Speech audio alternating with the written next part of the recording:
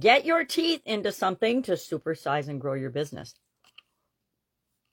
What's it going to be? Sharon Reynolds here with a ridiculous type of ring pop lollipop for kids. My granddaughter got it, I think, last summer for a gift from one of her aunts, which I think she's way too little for. It practically chokes me, so I can't imagine how she would play with it. But I'm sure she would have fun trying. Anyway, I borrowed it for today's video because it's got awesome teeth. Look at that smile. Who doesn't love a smile like that? Not sure about the lip piercing, but the smile's pretty awesome. So today's idiom is one that I've, of course, heard of, and I'm trying to think if I've used it or not. Probably not so much. Maybe I've said sink your teeth into something like a good steak or a yummy caramel, but not so much get your teeth into something in the meaning of this particular idiom.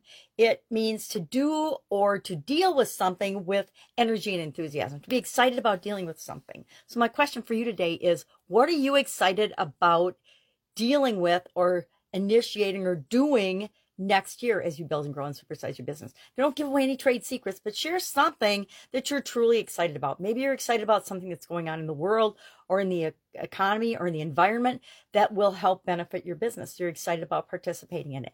Maybe it's partnering with someone new. Maybe it's adding somebody new to your organization. Whatever it is, just something that you're excited about, share it in the comments below so we can get inspired and help one another to be excited about next year and growing and building and supersizing our business. This idiom has been around, of course, for as long as things have had teeth, meaning the dinosaur age and probably before that.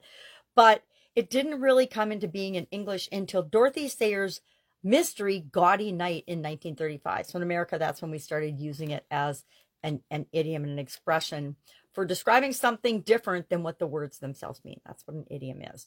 So curious, what are you going to sink your teeth into next year? What are you going to get your teeth into? To me, they're both the same thing. It means to just enthusiastically go for something. And I think if we're excited about supersizing and growing our business, other people will be excited about it as well. That's it. Have an awesome day. If I can help you in any way, ask. Otherwise, I'll be with you tomorrow with another interesting idiom. What does it mean? Where does it come from? And how might you use it to supersize and grow your business? Any questions? Hit me up.